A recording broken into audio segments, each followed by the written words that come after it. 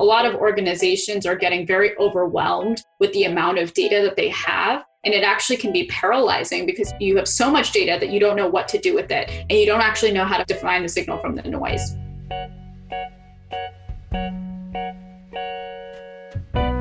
We are living through a time of upheaval, uncertainty, and unprecedented moments. But wherever there's crisis, there's also opportunity. Where there are opportunities, there are moments for leaders to rise up and take a stand. Now, more than ever, we need champions who recognize the value of data wielded by those who understand the levity of its power. Today, on Hidden in Plain Sight, we're talking to one of those leaders, Anika Gupta.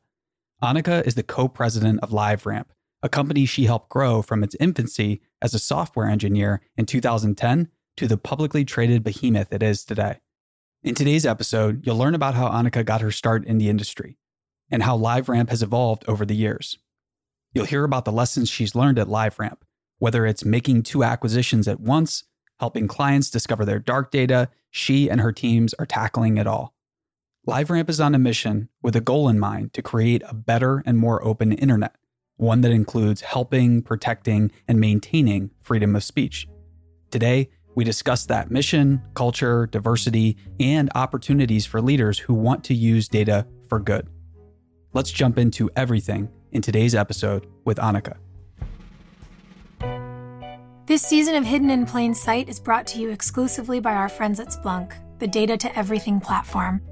Splunk helps organizations worldwide turn data into doing. It's time for data to be more than a record of what happened. It's time to make things happen. Learn more at Splunk.com or by clicking the link in our show notes.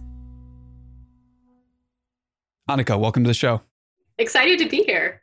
I am excited to talk to you today. And when you're meeting someone for the first time and they start to learn about your background, who you are, your role at LiveRamp, how do you usually introduce yourself and your work?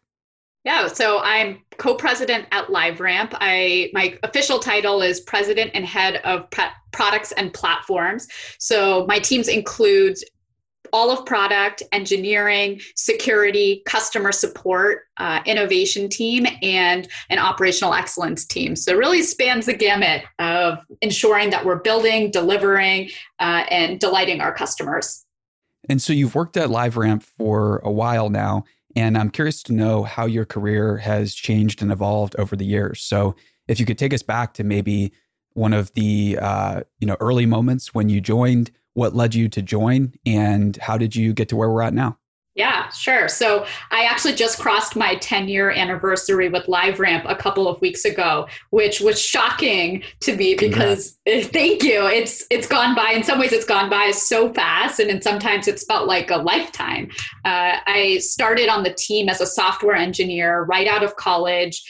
And when we were a startup, we were 25 or so people and have been with the company and am now running a huge portion of the organization. We're a $400 million public company. And the journey that I've had throughout those years has just been such an incredible experience. I've had so many opportunities to grow in different ways, contribute to the business, and have seen this phenomenal growth of our business and the growth that we've had with our customers as well. So in those early days, it was really interesting. When I joined, it was really before we had product market fit. So we were experimenting a lot with new products. We were trying to figure out what was going to stick, where we were going to create value. We started in a space where we were at the intersection of data and technology, but we were trying to figure out what's going to create the most value for customers, for our marketers at this intersection. And today we've grown to a point where we are the data connectivity platform that enables marketers to really pull together a full understanding of who their customers are and leverage that information to create more customer-centric experiences.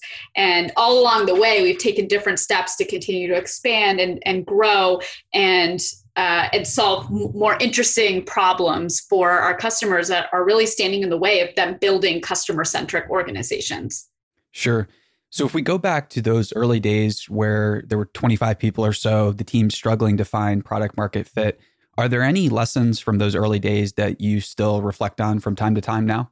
Yeah, I think the biggest lesson that I reflect on, ultimately, what I think led to LiveRamp's success and continued success, even after those early days, was this notion of always swinging big and thinking about what is the next thing that we can do that's going to create a next big product that's really going to be a big swing for the business that could fundamentally change the trajectory of where LiveRamp is going and how much value we're creating for our different customers.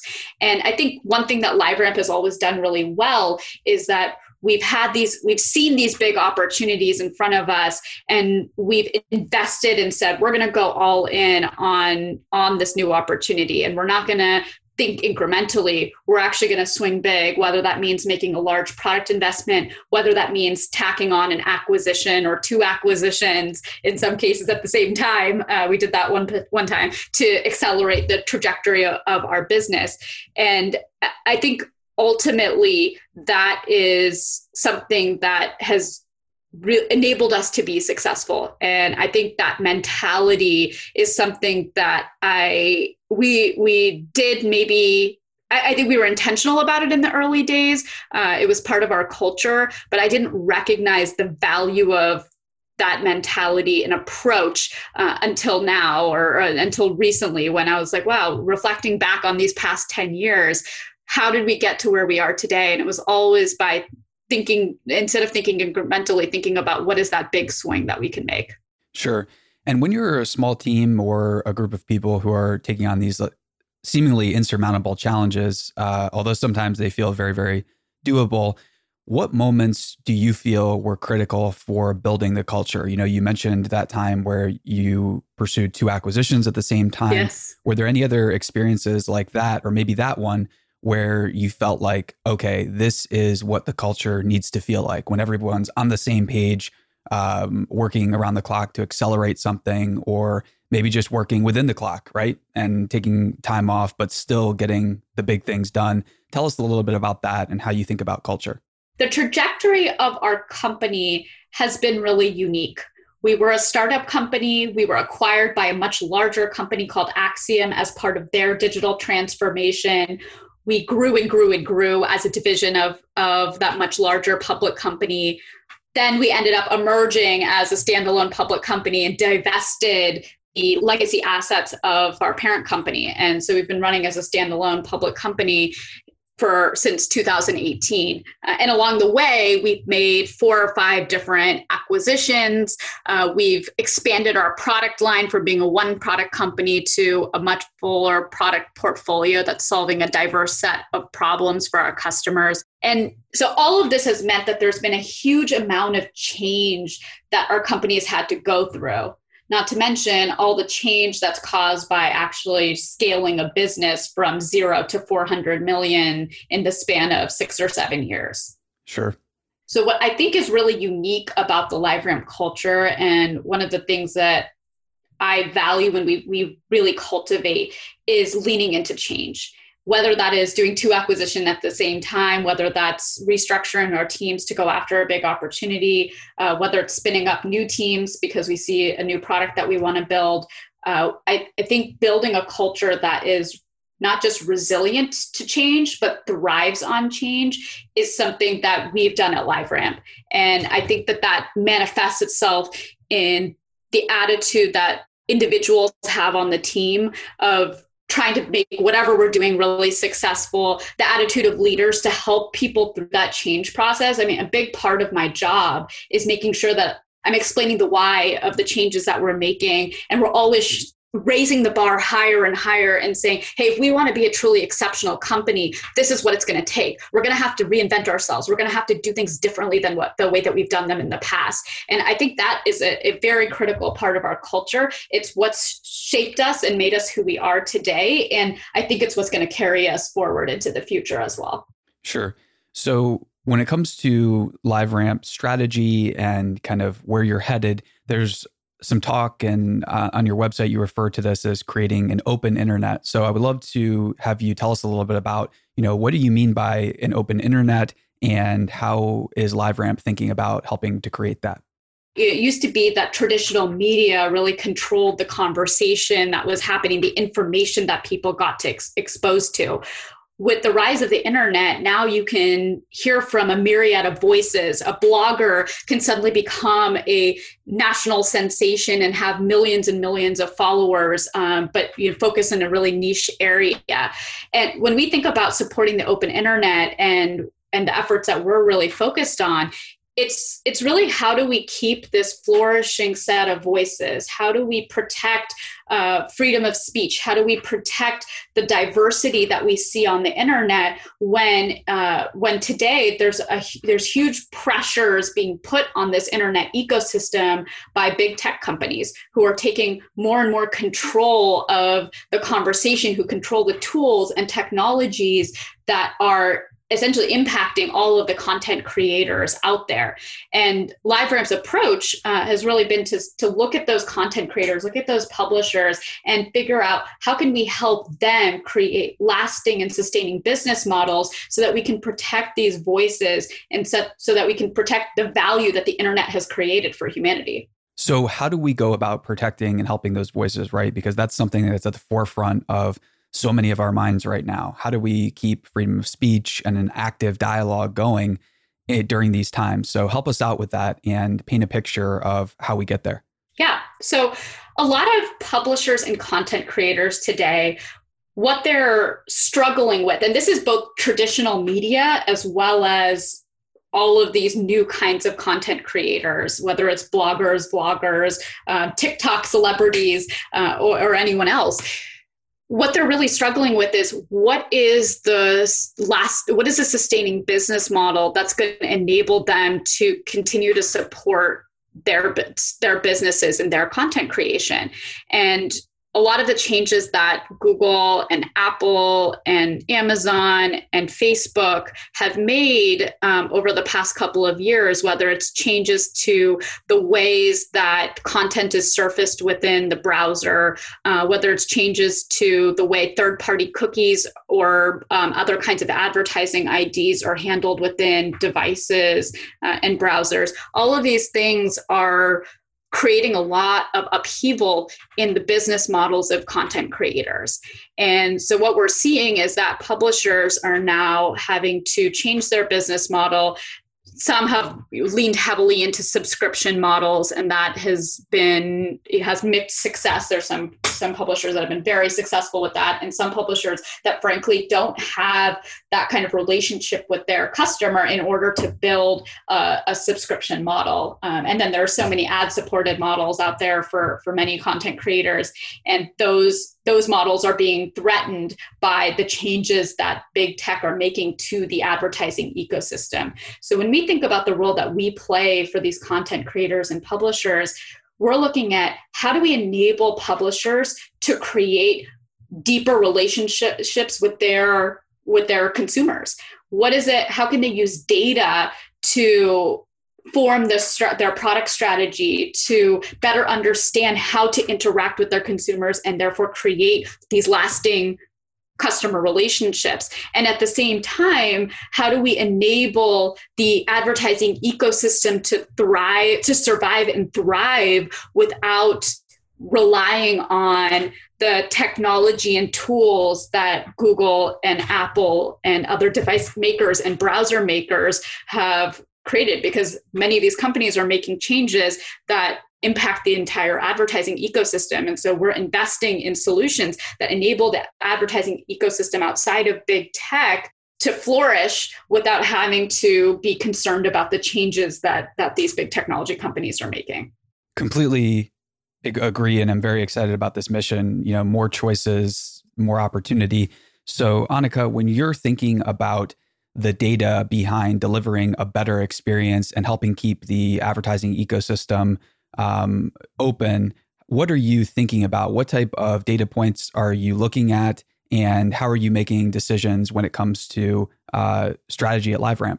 Yeah, one of the things that we see with consumers, and all of us that work at LiveRamp are consumers just as much as we are employees of the company. When I think of myself as a consumer, the kinds of experiences that I value are personalized experiences. I want the content that I'm seeing to be personalized to me. I don't have a lot of time. I'm looking for things that are I don't want to have to go searching for the solutions. I don't want the ads that I see to be intrusive in whatever I am trying to get done or whatever outcome I'm looking for. I want them to be integrated into the experience. And so when we think about what we are doing at LiveRamp, even though we are not a consumer-facing company, we always put the consumer at the center of our approach. So we're thinking about things from, hey, how do we enable all these businesses to better interact with consumers? How do we enable them, the businesses that we work with, whether it's a retailer, a financial services company, a publisher,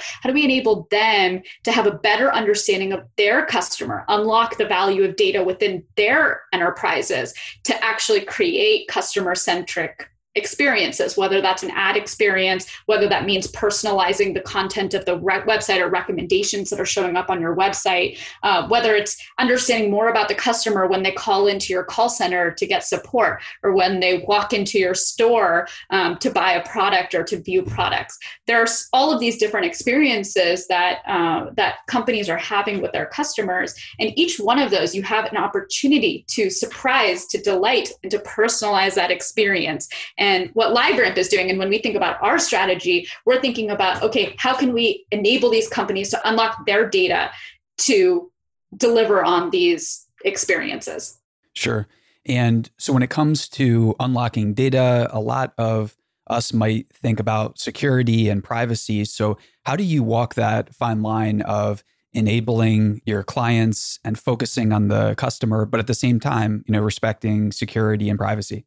So when we think about privacy, we're really thinking about what data is being collected about a person. What permissions has that person given for how that data can be, what data can be collected and how that data can be used. When we're thinking about security, we're thinking about who has access to that data and what can they do with that data. And so security and privacy in our mind go hand in hand. We're trying to solve for both, because when we're working with organizations, we're enabling them to create a trusted relationship with consumers. And we're also enabling them to protect themselves from taking unnecessary risk with the data, because we know that there have been many very public data breaches in the past couple of years. And data is becoming, not only that, data is becoming the lifeline for many organizations. It's becoming one of their most valuable assets.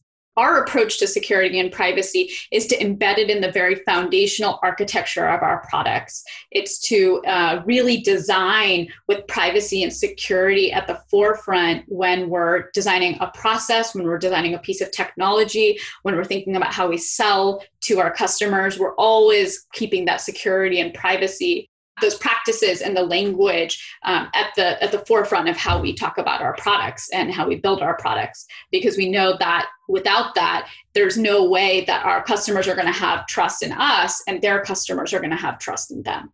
Right. So for listeners of the show, you're familiar with the idea of data for good. Tell us a little bit about this movement and how you think about ensuring that data, which is becoming, increasingly valuable and hotly debated topic, how do we ensure that data is used for good and used to serve and not hurt? It's something that is really important for LiveRamp. It's an area that we've invested a lot of time and energy in the past couple of years in creating this Data for Good initiative, which is centered around the belief that data can really help address humanitarian issues like poverty, systemic inequality, lack of access to proper health care or education, or even bigger picture things like environmental challenges.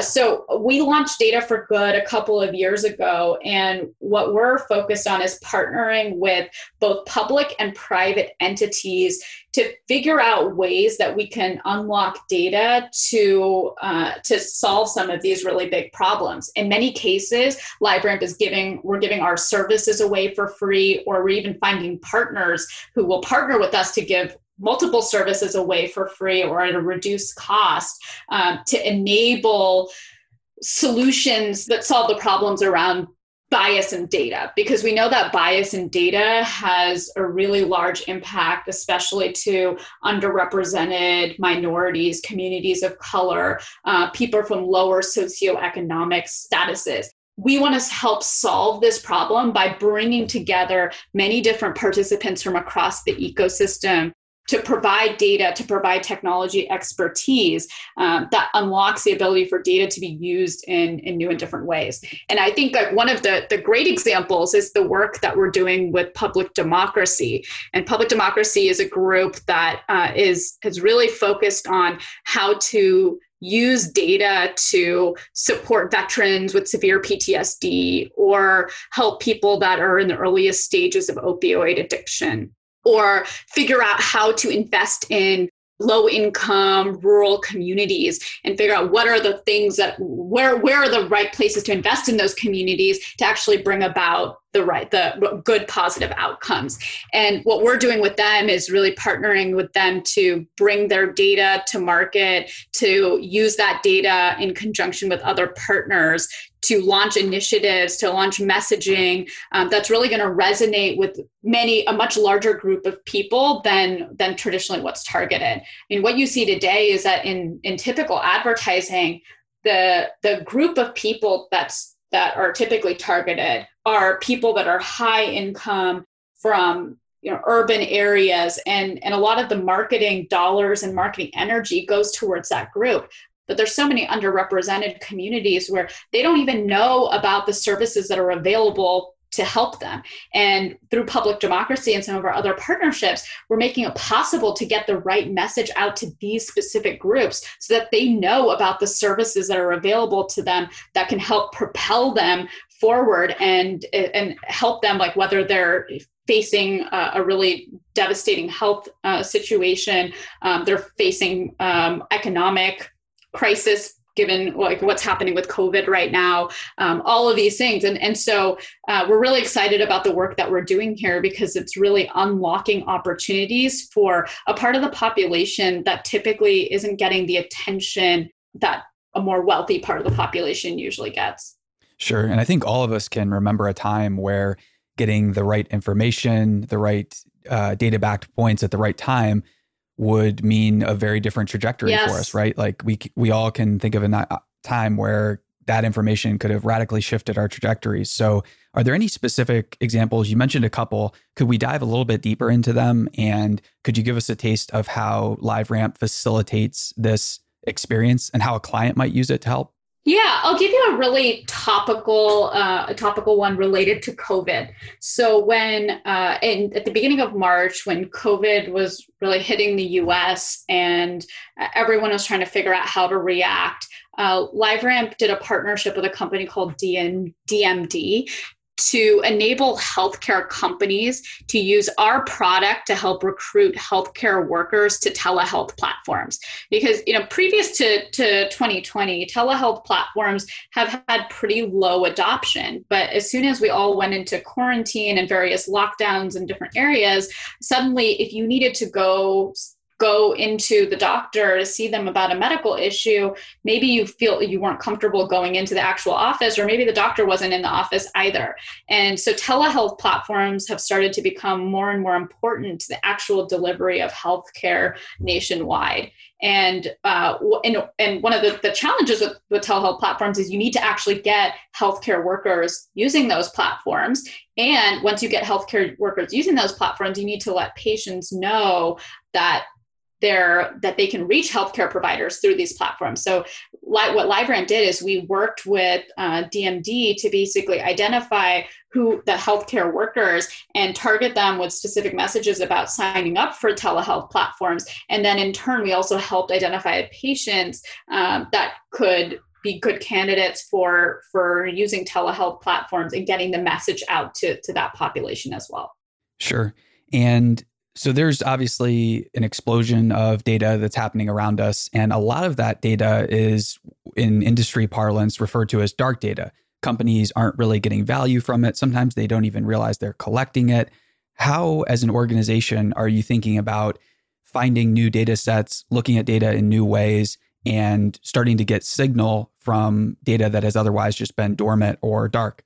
Yeah, it's a really interesting challenge because we work with so many different types of companies to help them with their data strategies. And one of the things that we often do at the beginning of an engagement with any kind of company we're working with is to help them do a data inventory of understanding like what kind of data do they have available to them. And it's not surprising to me anymore, but at the beginning it was how many organizations didn't realize the breadth of data that they actually had. And sometimes they didn't realize that because the data was being collected by many different pieces of like functions within the organization. Often it's difficult because if you're a big company, like a big US retailer or a big financial services company, you have hundreds of different systems that are touching customer data. So you might be collecting different kinds of data in different systems. And so it makes it incredibly difficult to understand what's all the data that you have and what can you do with it. So often what we do is we work with our customers to conduct data inventories and understand what data they actually have, and then figure out ways to actually use that data. And sometimes customers will actually decide that, hey, you know what, I didn't even realize I was collecting this data, and this isn't data that I actually need. So maybe I should stop collecting it, because I think a lot of organizations are getting very overwhelmed with the amount of data that they have. And it actually can be paralyzing because you have so much data that you don't know what to do with it, and you don't actually know how to find the signal from the define the signal from the noise. And that's a really tough problem. And a lot of times, like, we take a very practical approach when we're working with our customers. We really ask them, hey, what are the outcomes that you want to drive? And then let's work backwards through your data strategy and data inventory to understand what data you have and how that data can be used to drive those outcomes. And let's also, in the process, work on making sure that you've collected the right consumer consent around how that data is going to be used to drive those outcomes. And so through these conversations and through our technology, we're able to enable companies to be a lot more thoughtful about their data strategies and only collect the data that they actually need to use to drive particular outcomes. Right. And I imagine it's the thing that feels overwhelming until you do it and have a system in place and start to get some value from it. And when you get to that place of getting value from it, walk us through some of the conversations that might have to happen first in order to get executive buy-in or get consensus that this is valuable. We need to take a better look at our data. What type of conversations do you have with clients, with potential clients, or just in the industry that you find have to happen first before groups get value from their data? I think it's really going back to this concept of defining the objective. So often when I'm talking to companies, they have a few different kinds of objectives that may be what's spurring the conversation to begin with. One of their objectives may be, hey, we just hired a chief digital officer. We're trying to do like a big digital transformation project across our entire business. And often the first question I'll ask is, okay, what does that mean to you? What are you trying to get out of that digital transformation? And the two common themes are, we're trying to build a more customer-centric organization, and we're trying to make more data-driven decisions across every aspect of our business. And so once we start getting into those kinds of conversations, then we can start breaking down, okay, we want to build a more customer-centric organization. What kinds of metrics or programs or use cases are you focused on first? Is it your website? Is it your in-store experience? Is it you feel like you're spending too much on marketing and you don't know what the ROI is? And different companies are going to have different priorities in terms of like what's their starting use case. But I think it's really important to always figure out a starting use case and then expand from there. Because otherwise the problems can seem overwhelming and the amount of change that you have to do can feel overwhelming. So you want to get some kind of success with an initial set of use cases and then grow from there. And a big part of what I do in engaging with our customers is helping find those initial sets of use cases. Or once those use cases are identified and we're starting to see some initial success, helping them brainstorm, what else can we do? Where else could we go? And starting to work with them and saying, hey, this is what we're seeing from other customers. Here are some of the other kinds of problems that you could solve. Is this a top priority for you? And trying to match their organizational priorities to how data can help them achieve those organizational priorities.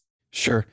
And when it comes to your personal philosophies around technology and data, I'd be very curious to know what type of radical beliefs do you have, or any type of contrarian viewpoints that you hold. If you're willing to share any of those, I would love to discuss them with you. It's been fun on this show to talk to different technology execs and futurists and historians and everyone, and just try to zero in on what they believe that kind of ruffles some feathers in their industry.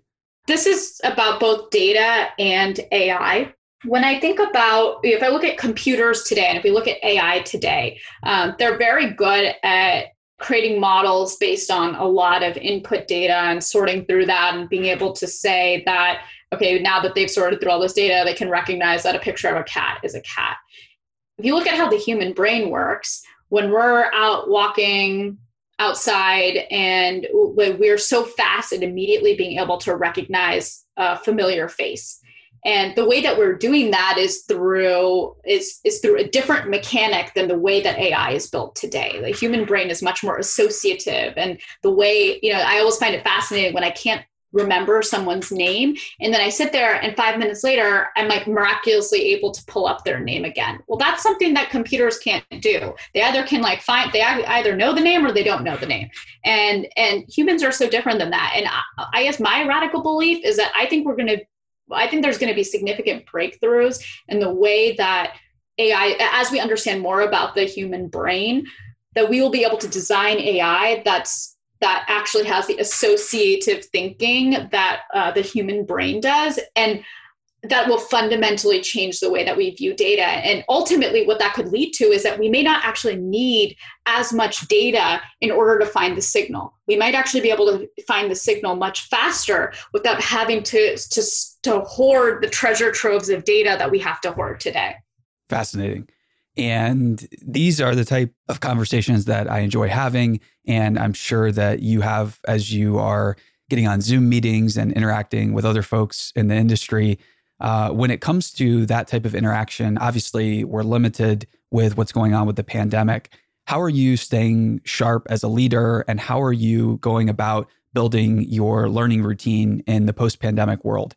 Are you a member of any executive groups? Do you have a personal board of directors? Do you rely on your real board of directors? What's that process like for you? Yeah, it's definitely all of the above. I mean, one thing that has made it harder in the pandemic is obviously we can't be in person with each other. One thing that's been easier in the pandemic, it's actually much easier to get someone on the phone. And I know it's even easier for people to get me on the phone because I'm not on a plane every week, traveling to many different cities. I'm at home, and yeah. And so I what has been nice is it's actually given me the opportunity to connect with more people, maybe people I already had in my network. It's allowed me to lean on, and I think everyone right now is going through so much change and is trying to navigate this whole new world. And what does it mean to be a leader in COVID? And how do you deal with all of the uncertainty? That there's an easy way to connect with people because we're all going through a unique but shared experience right now. And so given that I'm not on a plane all the time and I have more time for phone calls, I really do set aside time every week to have interesting conversations and reach out to people in my network and talk to them about different ideas. I'm on the board of the IAB, and that's a really interesting group of people that are all thinking about what does the future of advertising look like and how do we support publishers with all the industry and regulatory changes going on. I'm in various kind of leader groups that are kind of different, but supported by different organizations. I have spent my entire life in the Bay Area. I have a really big network in the Bay Area, and I've been able to reach out to a lot of people in my network and even get introduced to more people that have provided me new and different perspectives. I really love meeting people and talking to people. So it's been, COVID has been really hard because I feel very isolated in my home by myself, but there's also been these opportunities to create new connections. And that has really helped me continue my learning and evolving the way that I think about some of these really big problems, and evolve just how I'm leading my teams. Right. And what you alluded to about this being the first time that we've had this shared experience where Team Human has gone through something that we can all relate to. It's very exciting, right? Like the pandemic is horrible and there's horrible social unrest going on, but at the same time, we're all going through this together and there are new opportunities to collaborate and come out of this stronger. So when it comes to coming out of this stronger, what type of change are you seeing? Are you hearing optimism in the voices of other leaders? Are you seeing other leaders doubling down on investments? Or is there still a lot of fear out there right now? I mean, obviously there's still fear, but are you seeing any signs of renewed corporate investment or, people that are still willing to take those big swings that you mentioned? Yes, I think that anytime there's a major change, it opens up opportunities for people to approach the same problems that have existed for a long time in a completely different way. And the one that I'm actually the most excited about and that there's so much energy around is really a different approach to diversity, inclusion, and belonging. Of course, this was elevated to the center of everyone's attention with George Floyd's murder and the social unrest that came about after that. And I think what I'm seeing that's really exciting is a completely different approach to tackling issues that have been known to be systemic in nature and very embedded in the system, but there's a whole new recognition of that. And there seems to be, I know at LiveRamp, we already had a lot of diversity, inclusion, belonging initiatives, and now we've been able to really turbocharge that because of the grassroots within the organization, the swelling of support and the swelling of people wanting to say, hey, I want to do things differently. And then from a leadership level, we've really leaned in and said, we've got to think about this differently. We've got to be bolder in our approach to how do we recruit and retain great diverse talent into our workforce. Where are we looking for this talent? Where are we hiring people? I mean, the move to remote, to everyone being remote is opening everyone's eyes to the fact that, well, you don't need everyone in San Francisco and New York in order to build a successful company. You can hire anywhere and make people successful. And that opens up like a whole new pool of candidates and pool of talent that I don't think people were really thinking about before. And that creates new opportunity. And then at the same time, we have to look at our products and how are we building our products to be inclusive? What's the terminology that we're using? Are we inadvertently doing things or setting things up or building our products in a way that don't make them accessible and usable to all people?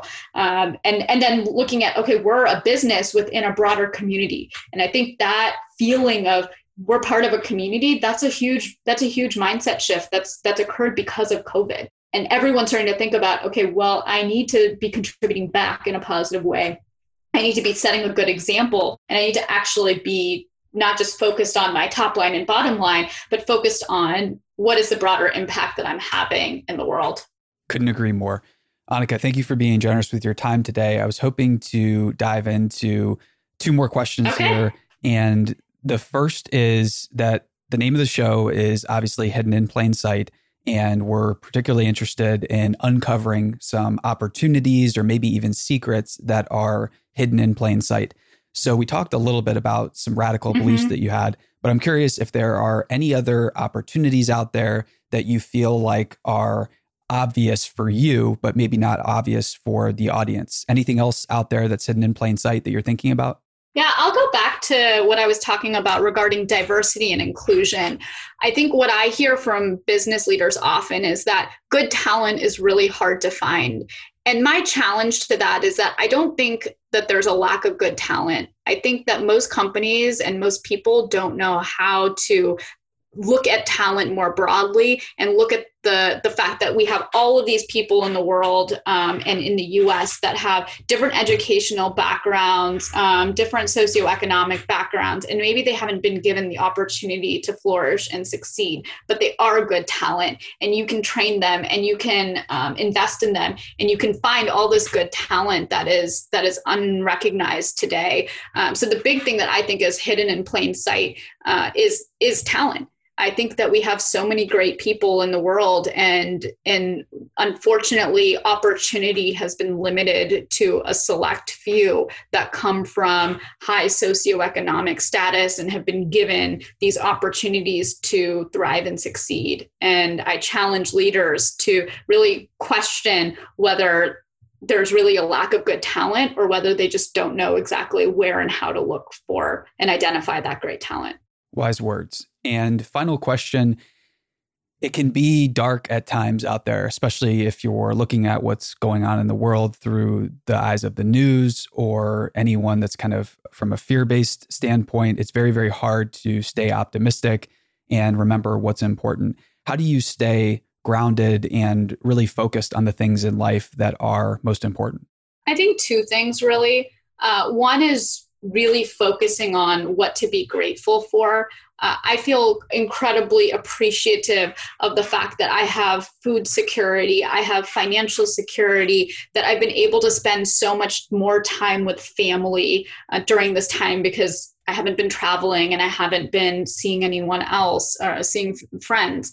And so when I get down about things, and it's so easy to get down because, as you said, there are so many things that are very dark about what's happening in the nation and our world today, I really focus back on the things that I'm grateful for and the things that I have, and really making sure that I'm directing my time and energy to being with my family and having that quality time, as opposed to getting too wound up about all the things that are happening in the world. Wonderful answer. And thank you again for joining us, Annika, and to everyone listening. We will see you next time.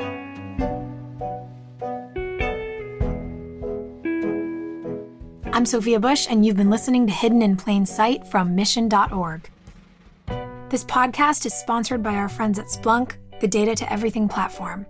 In today's data-driven world, every company, big or small, new or old, is sitting on terabytes of unused, untapped, and unknown data. Splunk helps turn all that data into action. Using cutting-edge AI and machine learning, Splunk delivers real-time predictive insights that will help you on your mission to change the world. With solutions for IT, security, Internet of Things, and business operations, Splunk empowers people to make faster, better decisions and take action to get things done. It's time for our data to be more than a record of what happened. It's time to make things happen. Check it out at Splunk.com.